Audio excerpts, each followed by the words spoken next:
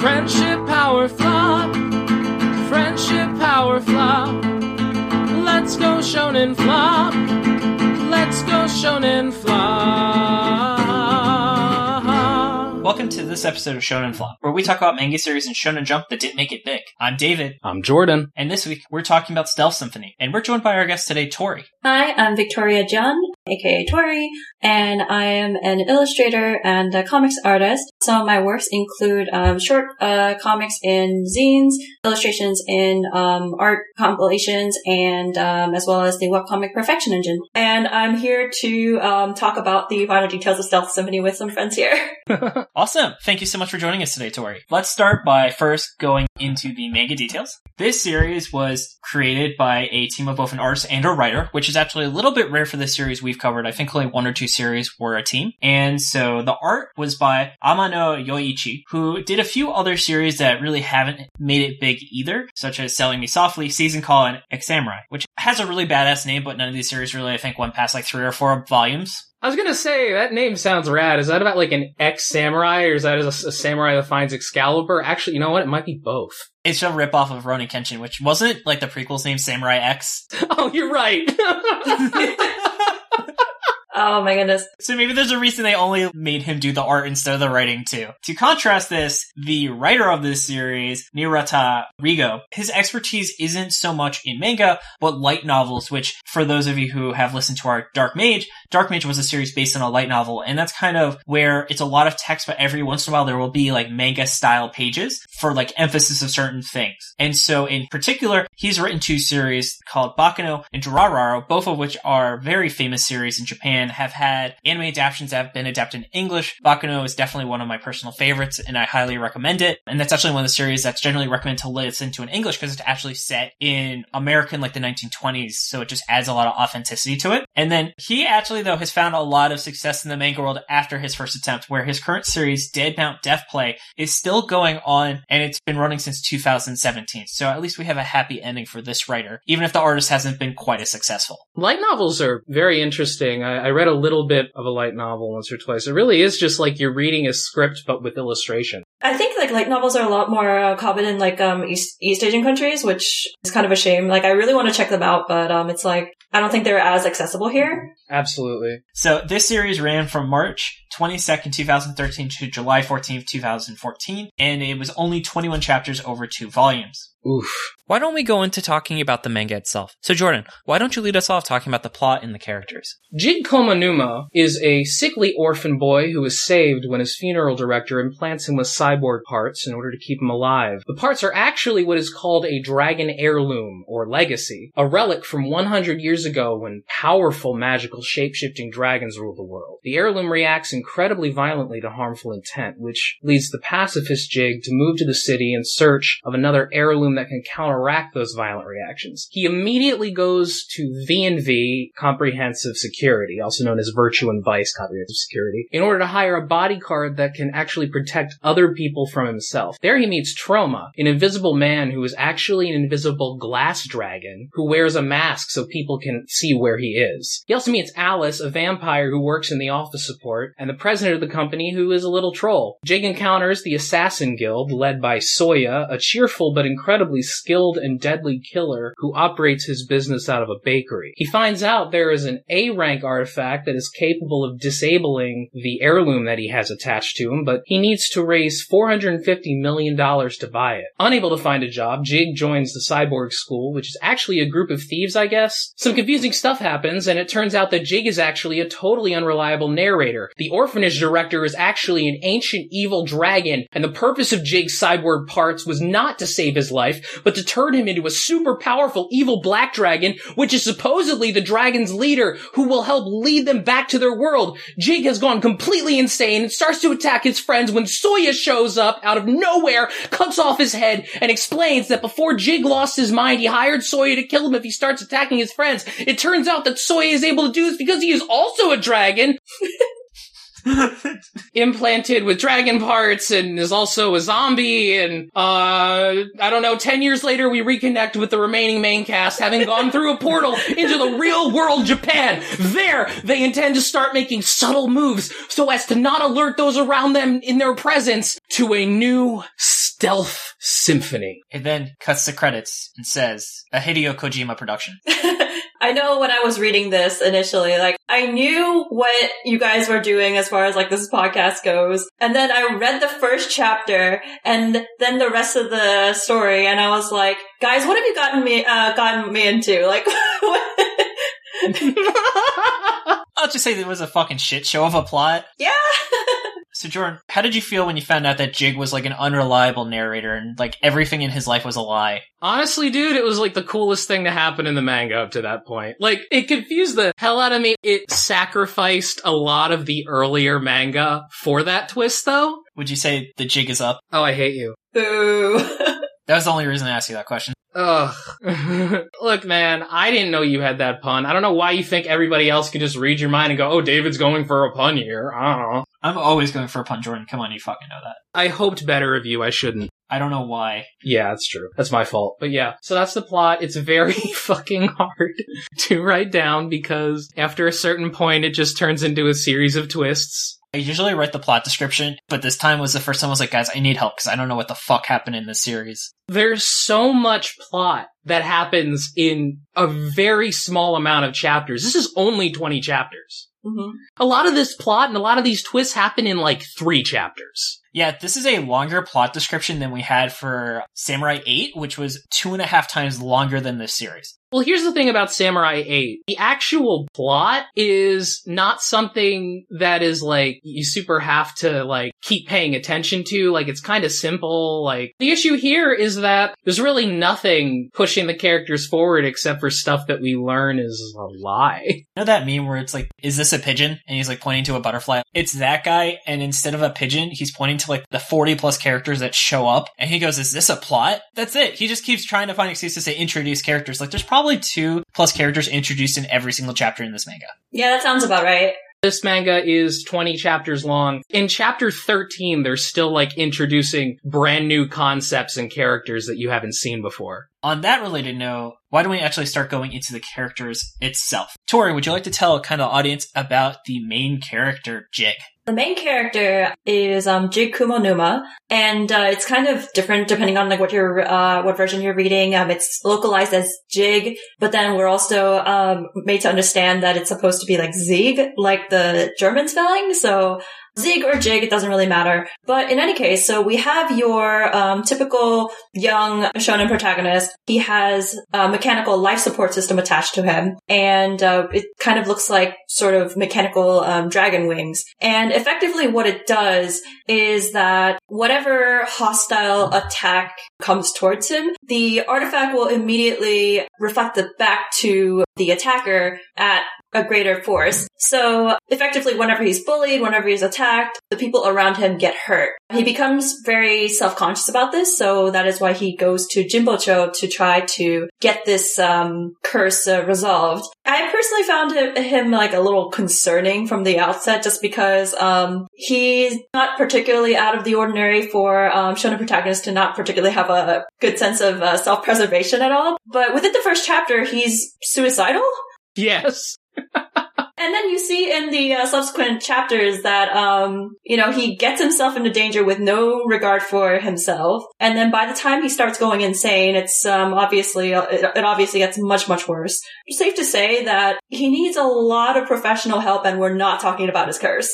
Yeah, like he's being driven insane by the life support system that has been put inside him. Although we are to learn, because again, everything in this manga is a twist. He actually wasn't sick. It turns out that the orphanage director was, I guess, making him sick. They didn't go into super close detail on it. So basically the orphanage director tricked him in order to put those things on him in order to basically turn him into a dragon. So he's going insane as his body turns into a dragon, basically. I thought, though, that, like, the twist was he was always a dragon, and, like, the artifact is his shell or something. Yeah, something along those lines. They mentioned it, but then they never really explained it. Yeah, and they don't explain like why his family was murdered so easily if they're dragons. Mm-hmm. Well, but if that's the case, then maybe he didn't even have a family and maybe this was all lies. They say his family's dead or something. What they start at the beginning is he sends like these letters to his family and it's like really cute. And then we find out like his letters never got delivered because the family doesn't exist. Yeah. And like a character walks into his room and she finds like all of these rejected letters because they're like the address doesn't exist. And like you see on the wall, he had like a to-do list, like a daily calendar, and he just starts writing like this like complete gibberish on the calendar as he's going more insane, like writing on the walls and stuff. Right. You're like kind of questioning things as if like you've been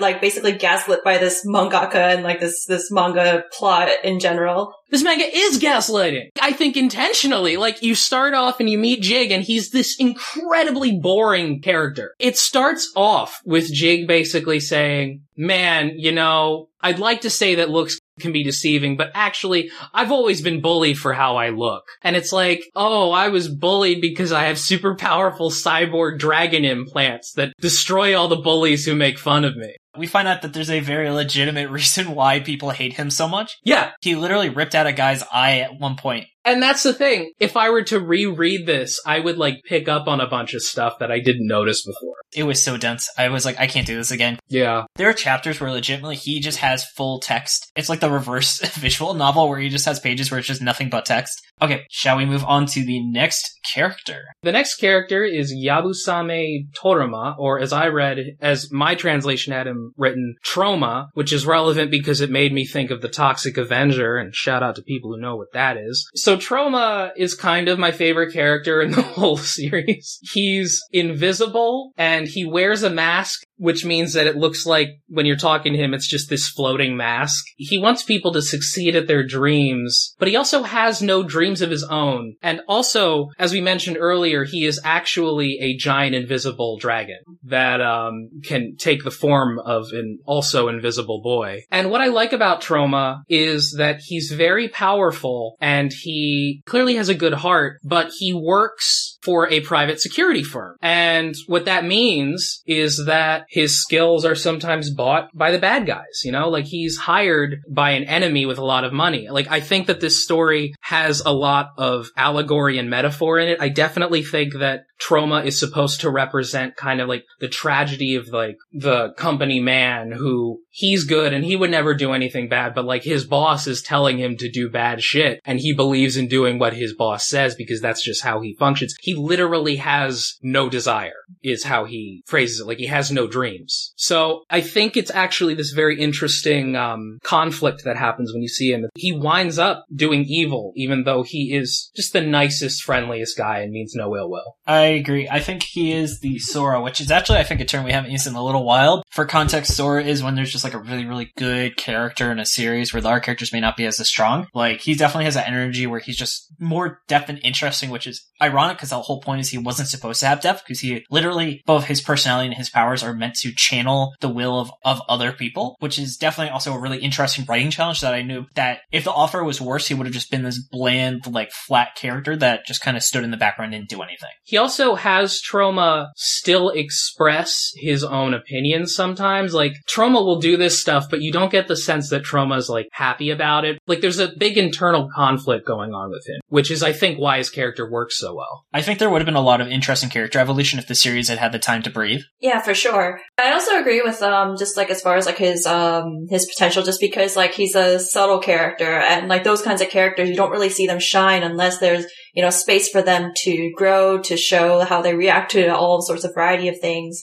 And then this manga not only ended up being short, but also being way too dense for that potential to really happen. That's a very good point, because one of the big issues this manga has is there's no subtlety. Yeah, it's kind of ironic, actually. Like, I remember when, in one of the chapters, they were like, yeah, we try to keep this stealth symphony to try to keep things subtle, and so that, you know, we try to keep our problems discreet, and then here they are with these like, ridiculous, outrageous powers. Your typical explosive shonen action, so it's like, alright, okay.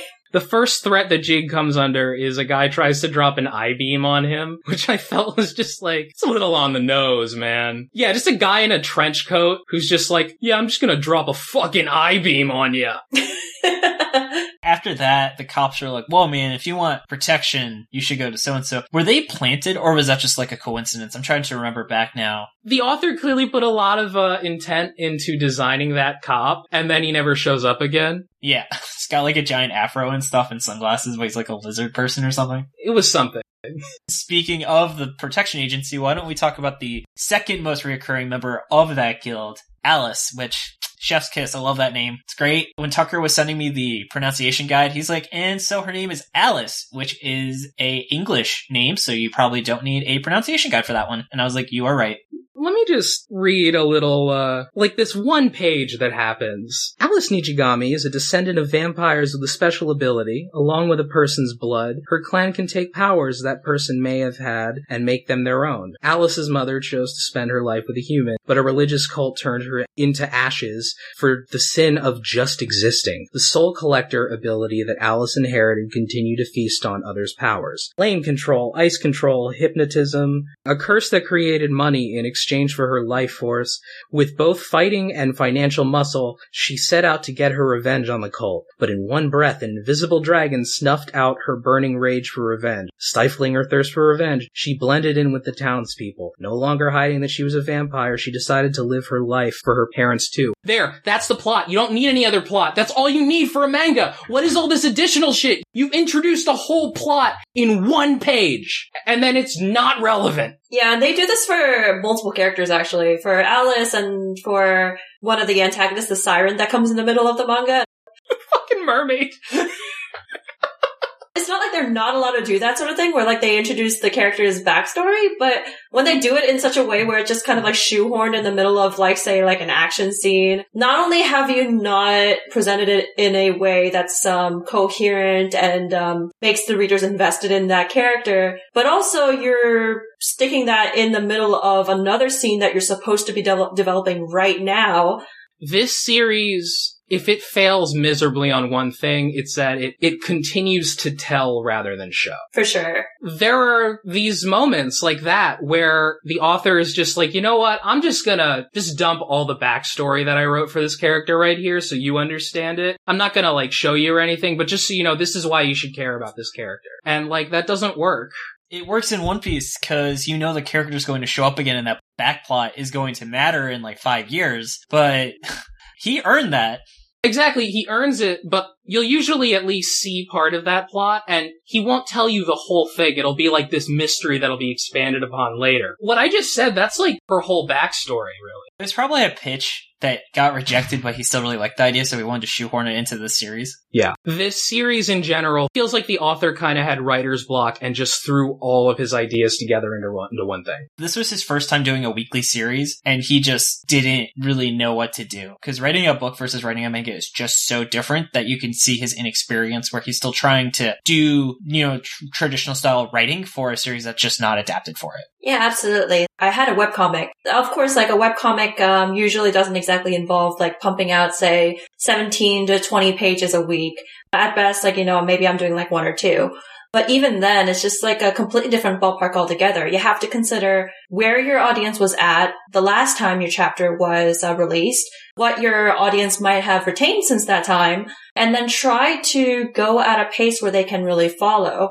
This manga just fails to do that. I think even if you were to really remember what the audience remembered from the last time you saw your comic, it just doesn't really do anything to help with connecting the two or help the audience remember what happened. And it also doesn't really give you a sense of, oh, this might happen the next time I read this comic. That's a really good point. Did we talk about her curse, like the fact that her blood turns into gold?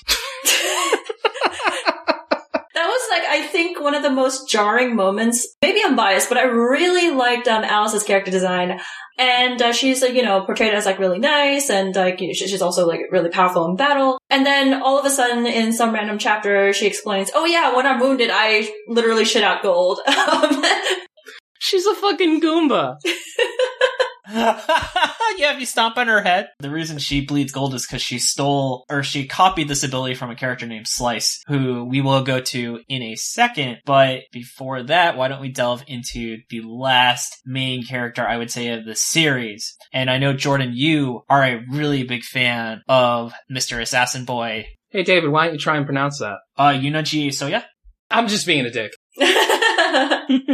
I know you are. Yeah, so Jordan, so why don't we talk about your favorite assassin baker, Yunoji Soya? So Unagi Soya is the vice boss of the Assassin Guild. He's a decent guy. He avoids killing his subordinates when they failed, which is, a very common stupid trope in a lot of fiction. You want to show bad guys evil, have him kill somebody who just failed. But he seems like a nice guy. He also runs a bakery, and he's like a zombie or something. He's also a dragon or something, but that's not revealed till the end, literally like the last couple chapters. So Unagi Soya is kind of cool. He's like sort of a company man, kind of like Troma, although he definitely has much more of an agenda and a personal stake in things. It's interesting because this manga, like the factions that this manga sets up, you have the company, like V&V, the company that Troma and everybody else kind of works for, and then you have a guild of assassins, and then you have a school of cyborgs.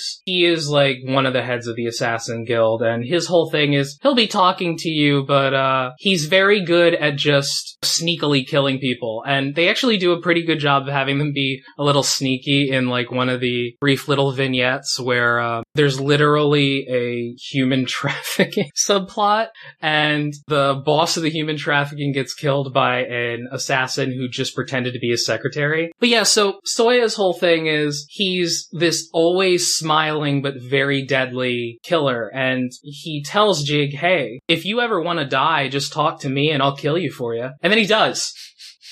Yeah. He's also clearly friends and old colleagues with Troma, probably because they're both dragons. The undead thing is I think he is a ghost possessing his own body, because I thought they called him a ghost at one point. They did. It's a great moment where Soya is talking to the orphanage director. I don't remember if we ever got her name, but she's like the evil mastermind behind the whole thing. And she's just like, Soya, but you died years ago. And then there's this little moment where the manga reminds you, hey, by the way, zombies exist in this world. And she's like, oh, fuck, there are zombies here. I forgot. Speaking of ridiculous, let's go to the man who literally bleeds gold, Slice. The one character I had 100% confidence I could see the name right. So they say $450 million is a lot of money, and Slice easily was able to pay it, but his title is still millionaire, despite him literally bleeding gold. Yeah, so he's the main bad guy. He's the one who owns the artifact that the main character needs to disable. When he thought it was an artifact, they literally call the artifact the MacGuffin. I cannot fucking believe they just called it a MacGuffin. So the way that they try to explain these artifacts is like they have them ranked from like A to E, and they go out of their way to say that a rank E artifact is something that can buy somebody a mansion. It's just worth that much. And then the D rank, it apparently somebody used it to gain enough wealth to create his own country or something like that. So then you would expect somebody with like an A rank artifact, and maybe that artifact has like a really fearsome name or something, but then by the time we see it, it's like, oh, it's called MacGuffin. Yeah. So for reference, MacGuffin is a trope name where it is an object that has no relevance to the plot except it being important to the plot. Like in Pulp Fiction, one of the most iconic MacGuffins of all time is the suitcase, or the briefcase, where everyone wants the briefcase, but the briefcase actually doesn't matter to the plot besides characters wanting it. It's not actually a bad thing. It's just kind of an apparent thing. Yeah. Like, a lot of plots need MacGuffins, and MacGuffins can help. Here, they just got lazy, because I kind of feel like this manga thinks it's way smarter than it is. As we've alluded to, characters were a mess, plot was a mess. There is definitely a lot of things that did not go right in this series. So Tori, why don't you lead off the discussion of kind of what stuck out to you the most as areas that the series just did not do well? So what I felt like when I read the first chapter, I was like, okay, did I drink something and like not know it? Or did I eat an edible and have no idea I even ate one? I immediately messaged Dave being like, what did I just read? As we mentioned, we have our main protagonist, Jig, going to the city of Jinbocho to get his curse resolved, right? Mm-hmm. And the curse is introduced and how he got it. And suddenly there's an assassin in the same chapter revealing that said life support is a dragon's legacy, only a few pages after they introduce what even dragon's legacies are. Within the same chapter, by the way, they even lampshade on this, like, oh my, that spoiler was really effective. when Jig basically loses his mind and goes berserk upon realizing that he was betrayed by his caretaker in some way. Then he tries to commit suicide until Toroma saves him and reveals himself to be an invisible dragon. So I'm an asshole for interrupting, but no, so basically, like, it kind of makes you question, should Jig have killed himself? From the perspective of the manga, though, of the plot, should Jig have killed himself, is the thing? Like, I mean, he ends up dying anyway. exactly. Is Troma doing something bad by saving him? It's like, I don't know. oh my goodness. So for me personally, like whenever I see in fiction a character who is suicidal, like I really have a lot of sympathy for that character, just because, you know, this may be outside the scope of a podcast, but, you know, like many people, I've had various, you know, mental downs and whatnot. So Oh, same, yeah. you want to see that character get better, but then when this is going on literally within the first chapter, where the main character goes from, yeah, new city to, oh, I'm going to kill myself, within one chapter, you don't really know what to really do with that kind of information. Which I think actually really dovetails into my big issue here, which is things happen so fast. Mm-hmm. Yeah, absolutely. The author clearly had this great idea for this unreliable narrator and all this cool shit's gonna happen, but he didn't, like, pace it at all. Because, like, the way you do this is you set up a character and you set up the world and you get an understanding for who the character is so that when this twist happens, it, like, really hits you. But the author wasn't really interested in telling you about the character and making you understand him. I mean, when he first introduces him, the first thing you see of Jig is, and the author is, again, very clearly trying to do this, he is presented as the most generic of generic shonen protagonists. And again, I get what he's doing in the abstract. I think it's clever what he's doing. Unfortunately, what happens is that means that for the first part of the manga, of the first chapter, we're reading a very generic, boring character. And we don't really learn more about him so much as we are told things that he did in his past, and then all of a sudden he is kind of a twist. He's kind of the MacGuffin in that sense, I guess. I guess so. Kind of complimenting the whole issue with the pacing is sometimes I felt that there was too many speech bubbles and text crowding a single page at once. And that just goes to, like, you know, how dense the story is, how, as mentioned before, the author tries to tell more than show things. I don't know about you guys, but I also felt as though some of the powers were super ridiculous, even by shonen manga standards. Yeah. Like, for example, so about that ninja, uses shurikens and is able to replicate shurikens, which, you know, when you're reading the manga, it starts off as simply, you know, replicating shurikens. Because of, like, some of the visual pacing and, like, the written pacing of the manga, within literally 2 pages, somehow that group of replicating shurikens has replicated so much that you suddenly see this massive golem-like thing comprised completely of supposedly replicated shurikens. And also, by the way, that ninja can also bend light for some reason, and his shurikens can hit another character's satellite in space. Tori, I don't remember any of that happening. I remember the satellite. I remember that the mermaid made a golem, and there was a lot of golems that showed up. Oh, we got to fucking talk about the mermaid. I can't believe that is those are strings of sentences. I'm literally saying on record that there is a ninja that can bend light and hit a space satellite with a shuriken, and it's just. It definitely feels like almost every character here is the protagonist of their own manga, you know? For sure. Which is kind of the author's writing style. Like, if you read Durarara, it's literally like that. Mm-hmm. Which is fine in literature, I think. In a book, you give all the book at once. You're not reading this week by week. I can't imagine how hair-pulling it had to have been to have read this and had to wait an entire week to know what the hell was going on and retain everything that's going on. Yeah. You read the entire contents of a book, you know, which is probably a year's worth of manga in, you know, probably 2 or 3 days versus someone literally having to wait week by week and probably having to make, like, a spreadsheet of every character. And here's the thing. I think that, like, some of these issues could have been addressed with, like, you know, the main character Jig by hinting at this inner depth and this inner weird, like, unhingedness in, like, the beginning, sort of. Mm-hmm. And I understand that might have thrown off the twist or made it seem more like it was, like, coming, but I think it would have made for a better story. Like, something that's more engaging throughout the whole way.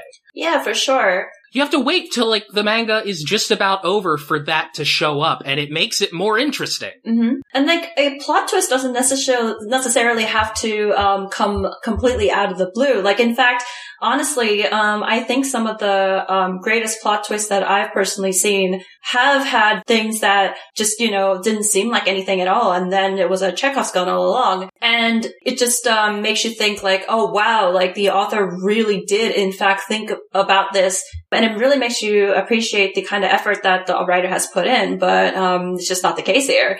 A good plot twist should be something that makes you recontextualize what just happened in, like, an interesting way, but also a good story should not be ruined by a plot twist being revealed, Mm-hmm. If being told, spoilers, Darth Vader is Luke's father ruined Star Wars would be shit. Yep. Do you think plot twists should be seeded to the point where an audience could have figured it out ahead of time? Like in One Piece, when there was that traitor, who I won't say for spoilers, but if you actually looked at the pieces, people had guesses that he was a traitor using some pretty solid evidence.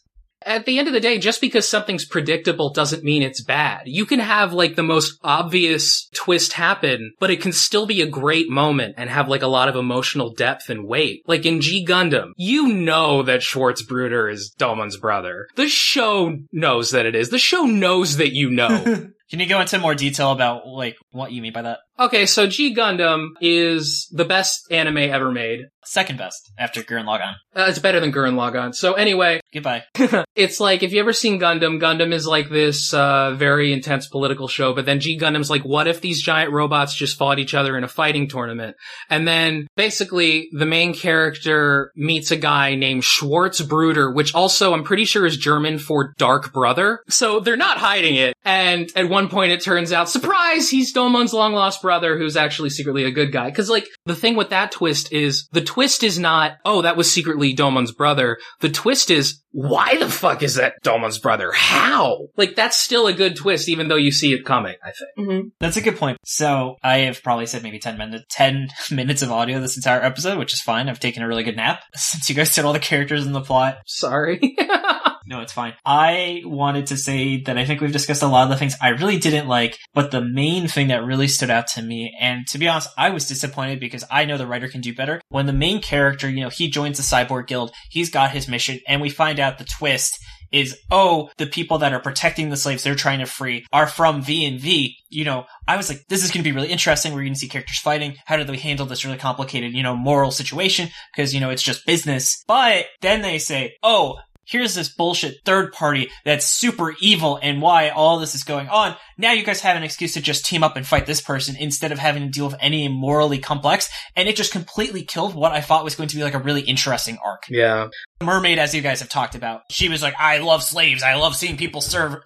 I'm just a generically evil bad person. You can fight me and free the slave after you defeat me and there's no issues. And I'm like, are you fucking kidding me? You just ruined what would have been a really interesting moral dilemma. And the villain, the mermaid, was also so flat too. The thing about the mermaid, that whole section is fucking insane and such an incredibly missed opportunity. Like, I fully believe that if that section had been really good, then the series might have actually kept going, but it just squanders what time it has. So basically what happens is the main character, who has now been kicked out of like 2 factions, gets sent to a 3rd faction, which is the Cyborg School, but it turns out the Cyborg School is just a team of thieves for some reason. But don't worry, because there's no moral complexity there, because they're going to steal some victims of human trafficking. The most commonly black and white evil thing you can have someone do in the real world, arguably.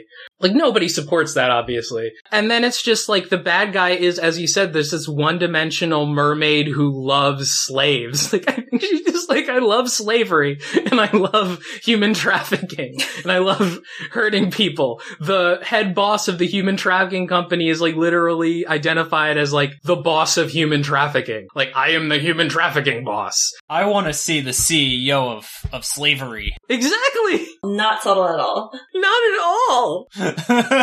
It's not just subtle, it's like generic to the point where it feels like the author is primarily working with like metaphors and archetypes, more so than characters or actual groups. Mm-hmm. So there's one point that I kind of wanted to end with. So I used to judge comic tournaments on DeviantArt a really long time ago.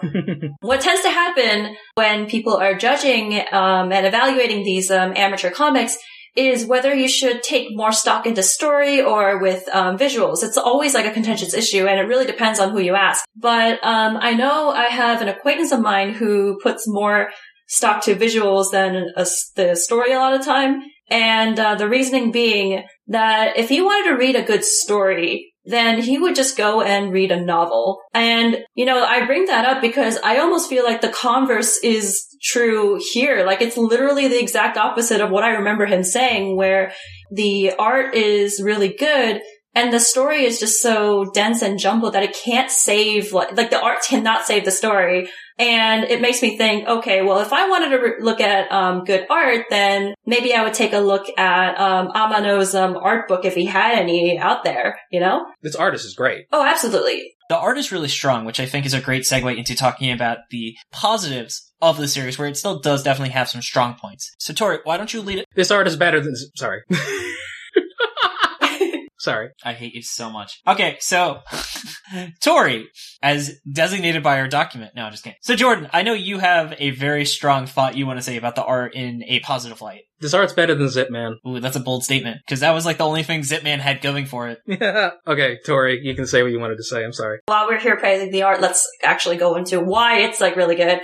The composition for its like splash pages is incredible. If you disregard like all the denseness and the speech bubbles and such, the art and the action are both like really solid. The sequences are dynamic and the character design is very cool. And this is especially considering the setting with both fantasy and sci-fi elements. And you can definitely tell that the artist has a lot of versatility when it comes to character design. No character actually feels like a weak point for this artist. The artist draws this character who's like kind of a cute cat girl type character that wasn't overall relevant to the plot, so we didn't include her. So you think, oh, she's really nice, and then she's just like, I can use you as a human shield. And the artist, just by kind of changing how he does the strokes of like the lines and stuff, suddenly just makes her look like really creepy. And then the next panel, it goes back to the normal style, and then the style after that is cartoony and like a little bit chibi, but it doesn't feel super out of place.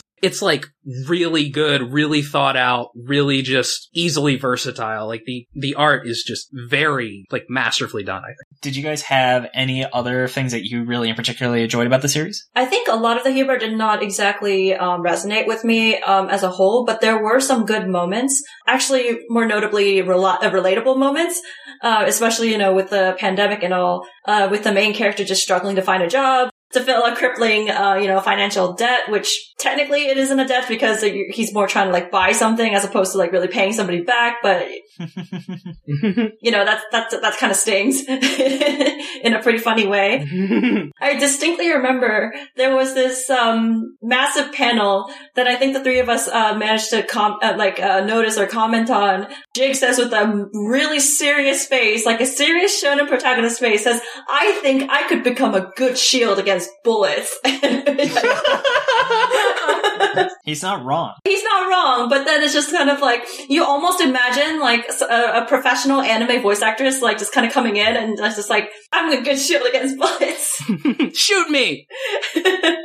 So another thing that I like we've mentioned that they are, that this manga is actually very heavily about like metaphor and allegory. I think that stuff is interesting. There really is this kind of class dynamic. I mean, there is like a critique of capitalism basically with the idea of a private security firm and how you can have good people doing bad things. Or even just the fact that Jig has to find some kind of job in order to do this, which winds up with him like getting involved with like a bunch of assassins and killers and stuff like that. For sure. I think there is absolutely like thought that went into each of these things. Like you can really break down the metaphor and allegory here. Oh my god, I just fucking remembered. Dragons are shape-shifting lizards that live on the moon and they're secretly running the media and all this other shit.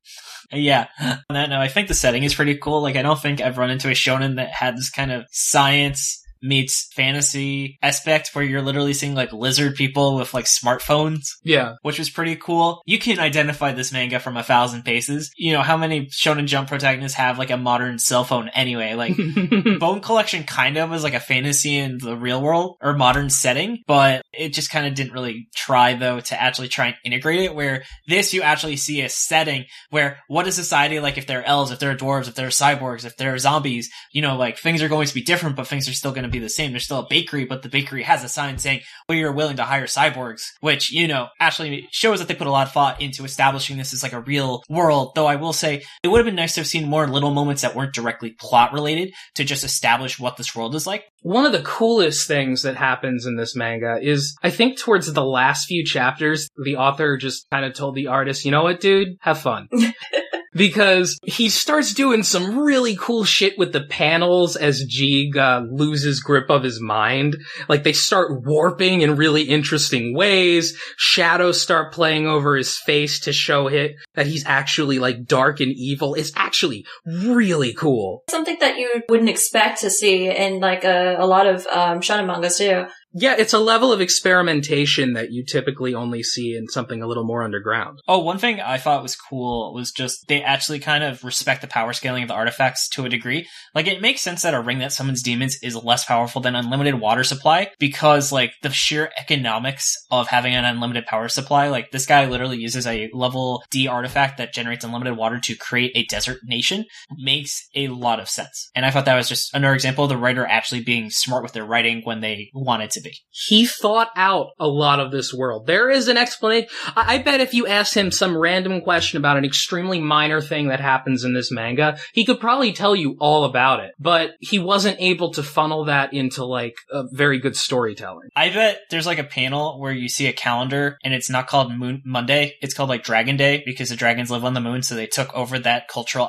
aspect. Fucking might be. This is like fitting the entirety of like Lord of the Rings and the Silmarillion into like a very small book and hoping that it makes sense, and it doesn't. So similar to our last episode where I thought since it was a gag manga, it really shouldn't have been in Shonen Jump, so it could be like 6 to 8 page chapters when it needed to be. I think this series actually in contrast really should have been monthly. I know we talked about how reading it to week is painful and monthly sounds like it's worse, but I don't necessarily think it would be because it means he gets twice as much room for every single idea, where he's still getting this, oh, something always has to happen. And you see the writer, he thinks that the version of that is having these like generic lines or these twists or these new characters. But by having 50 pages instead of 20, he really can take an idea, run with it, and resolve it in 1 month instead of having to resolve it in small pieces where it just didn't work. So I think that overall being like in Jump Square, where it's also a more mature audience, because some of the themes of the series just didn't really work, and you could see he was a bit handcuffed by his age rating as well, and just being able to publish it monthly,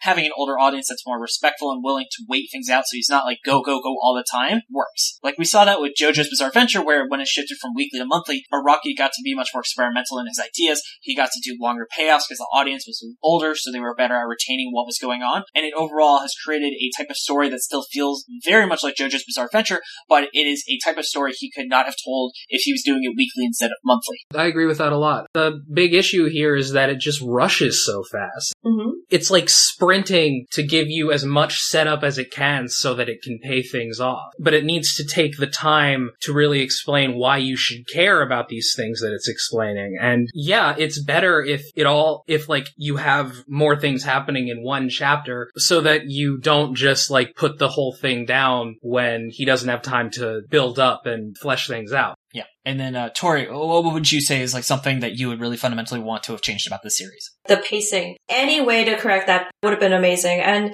I think the author really needed to have more focus on one issue at a time. I didn't exactly get to go into what happens the second chapter. Like I explained, like Chaos, that was the first chapter.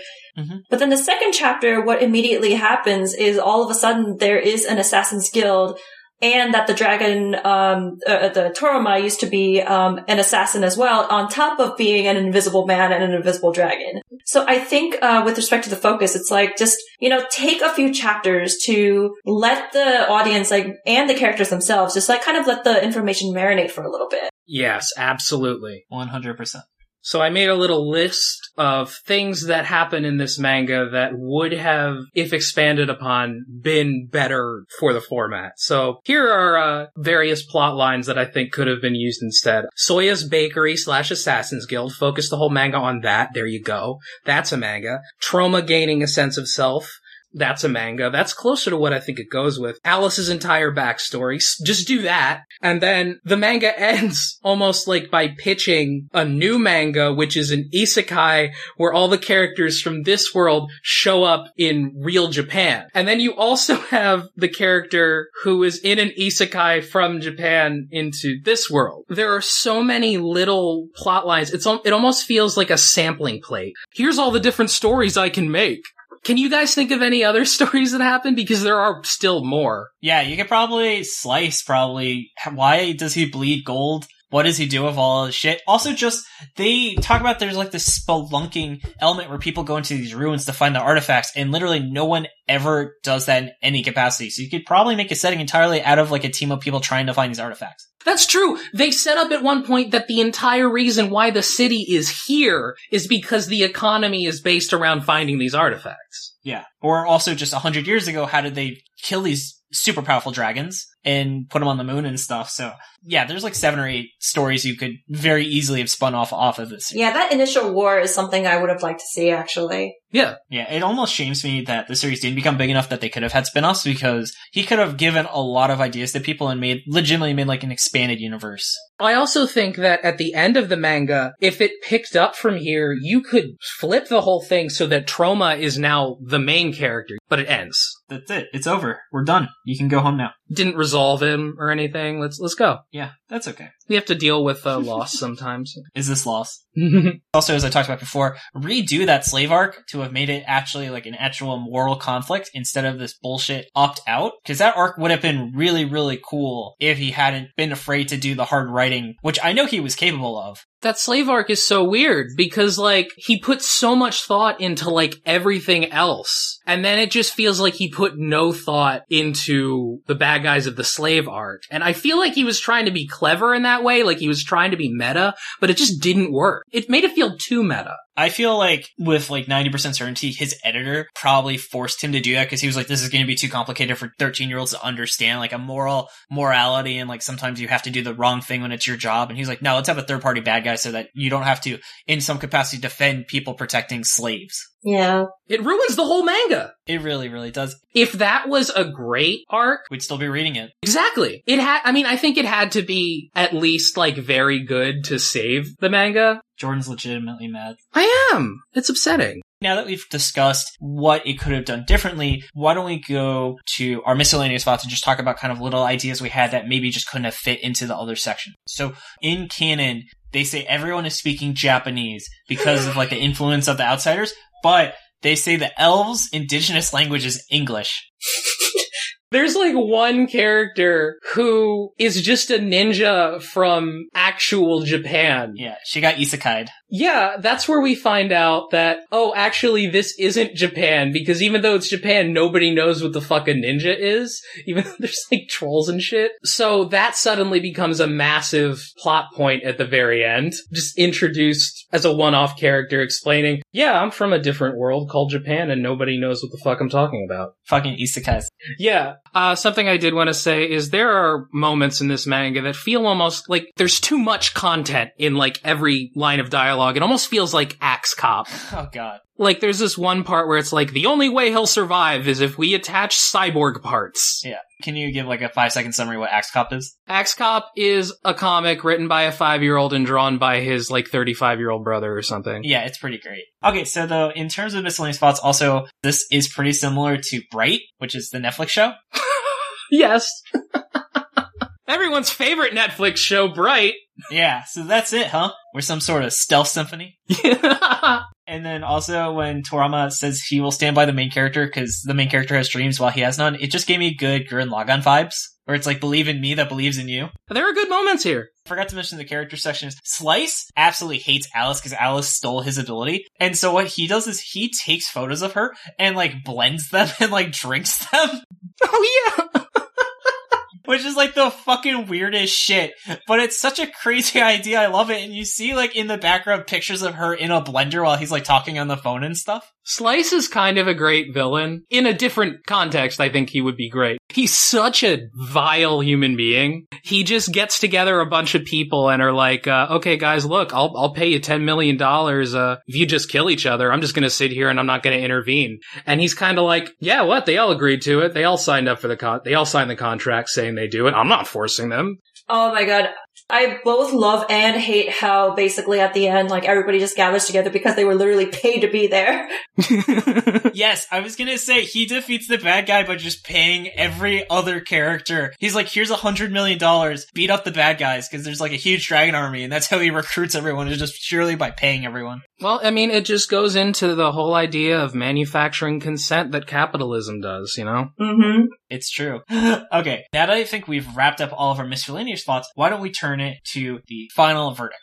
So, Jordan, did you remember to do a 6-word summary this week? I literally just did it a second before you asked me that, actually. I fucking hate you. So my 6-word summary of this is, dragon breath can't melt steel beams. God damn it. That's pretty fucking good. How about you, Tori? Cast made by D20 character generators. That's exactly what it is!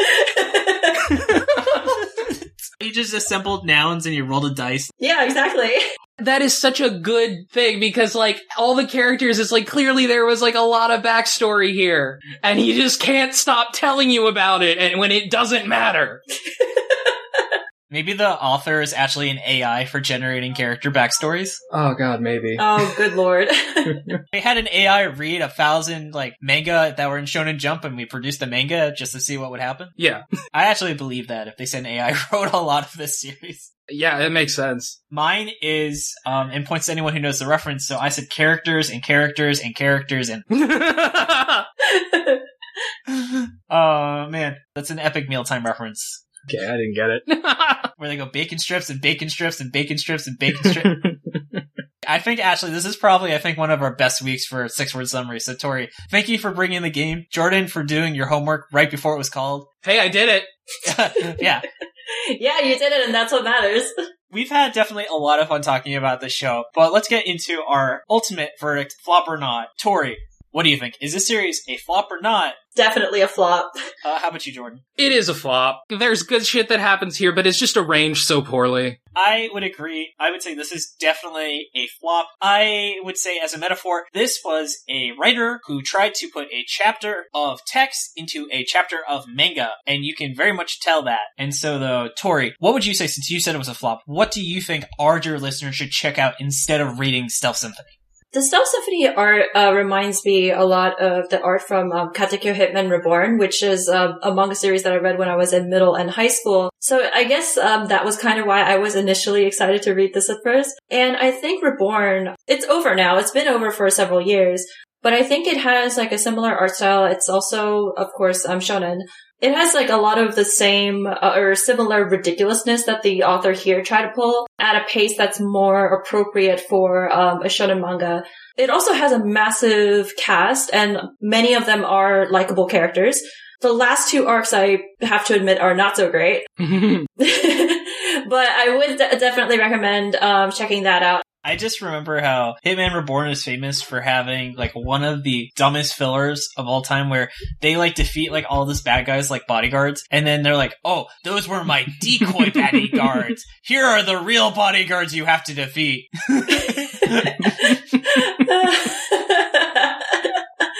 God. No, I remember that made me so angry, but at the same time, it was still funny because that manga has a history of doing like some really stupid OP stuff that's like kind of done in like a humorous and like a decent pace. You were a little more primed for it.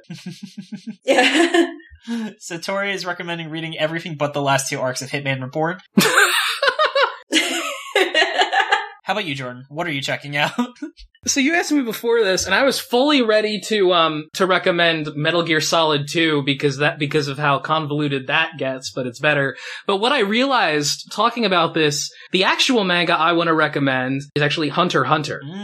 Because what Hunter x Hunter is, Like, the first 3 or 4 episodes are just incredibly generic, like intentionally a generic anime. Like, it's still engaging, more engaging than this one was in the beginning, but it's very much, these are shonen tropes, these are shonen characters, but then it begins to start really messing with that formula, and you start, like, learning about characters that you've never thought of before, that you wouldn't normally interact with in any other shonen, but there is also a massive cast, and they're all very in-depth. Like, I really got the sense that the author was trying to make his own Hunter x Hunter. Yeah, and then Hunter x Hunter's great, even though it's been on hiatus forever, which is why people call it hiatus. For people that are trying to look up the series, just remember there is an X in the series name. It's Hunter x Hunter, but the X is not pronounced. Unless you're Eye Patch Wolf. Super Eye Patch Wolf, yes. That's why he won't come on our show and talk about Zombie Powder. So if you're listening, you are welcome to come talk about Kubo's first series, Zombie Powder. We're saving it for you. Yeah.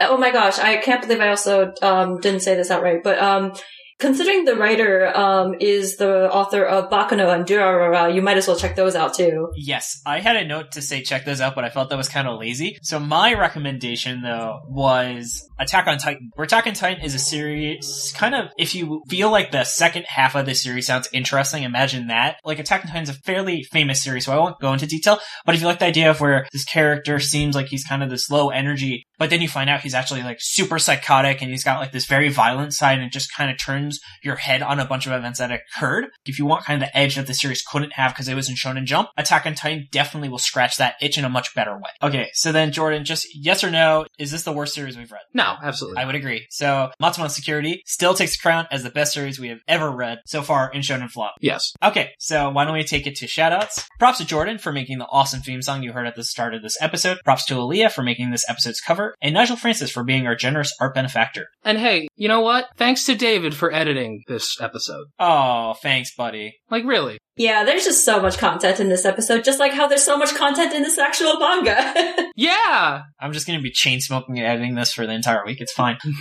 I also want to thank Tim Plumador for his awesome work as our social media manager, and I want to thank Tucker for the pronunciation help. It's definitely been a struggle even with it, but it would have been so much worse without it. Keep an eye out, of course, for a special bonus content where he will be going into more detail of the pronunciations, in particular the character Jig, and how his name could be translated 2 different ways, and just kind of how that really works with the Japanese language. I also really want to give a big thank you to you, Tori, for joining us today. Yeah, well, thank you for having me. If you would like to check out some of my work, you can find me on Twitter or Instagram under Hi Miss Victoria. And there should also be various links to, say, like my portfolio and some other links, namely on my Twitter page. Awesome. I will be sure to include a link to them on the description below. And then I also want to give a really big thank you to everyone who has shared the show and written us reviews on iTunes. That is a big help. It lets us be found more organically and lets us get more listeners, which lets us keep doing the show. In particular, I want to give a thank you to Amano Karis, the Kohai Beans podcast, Catty Girl, Nikki PG Turner, Jay Quirk, Drinking a Sprite, and someone who mashed the keyboards randomly. Again, that is a popular theme for people. I'm sorry if that was actually your name, but it probably isn't. Oh, David, that's just an Icelandic person. Oh, you're right. They're from the fjords eating their seal meat. Is that offensive? Icelandic people? I don't know where the ball is right now in that. I don't think so. If you're an Icelandic person and upset by my representation of your culture, please feel free to send me a Twitter and let me know. Especially if you're Bjork. Oh my goodness. Please tell me you're going to cut that out, please. Oh no, I'm definitely keeping that in. We're a bit promo heavy this week, so I'm going to play them all now. Hello, Twisted Humans. This is the podcast where 2 best friends chat true crime and have a glass or 2 of wine. I'm Alicia. And I'm Caitlin. And this is Twisted and Uncorked. So join us every week for Casual Tuesdays, where we release a new episode. We are now available on all platforms, including Spotify, Apple Podcasts, and Google Play.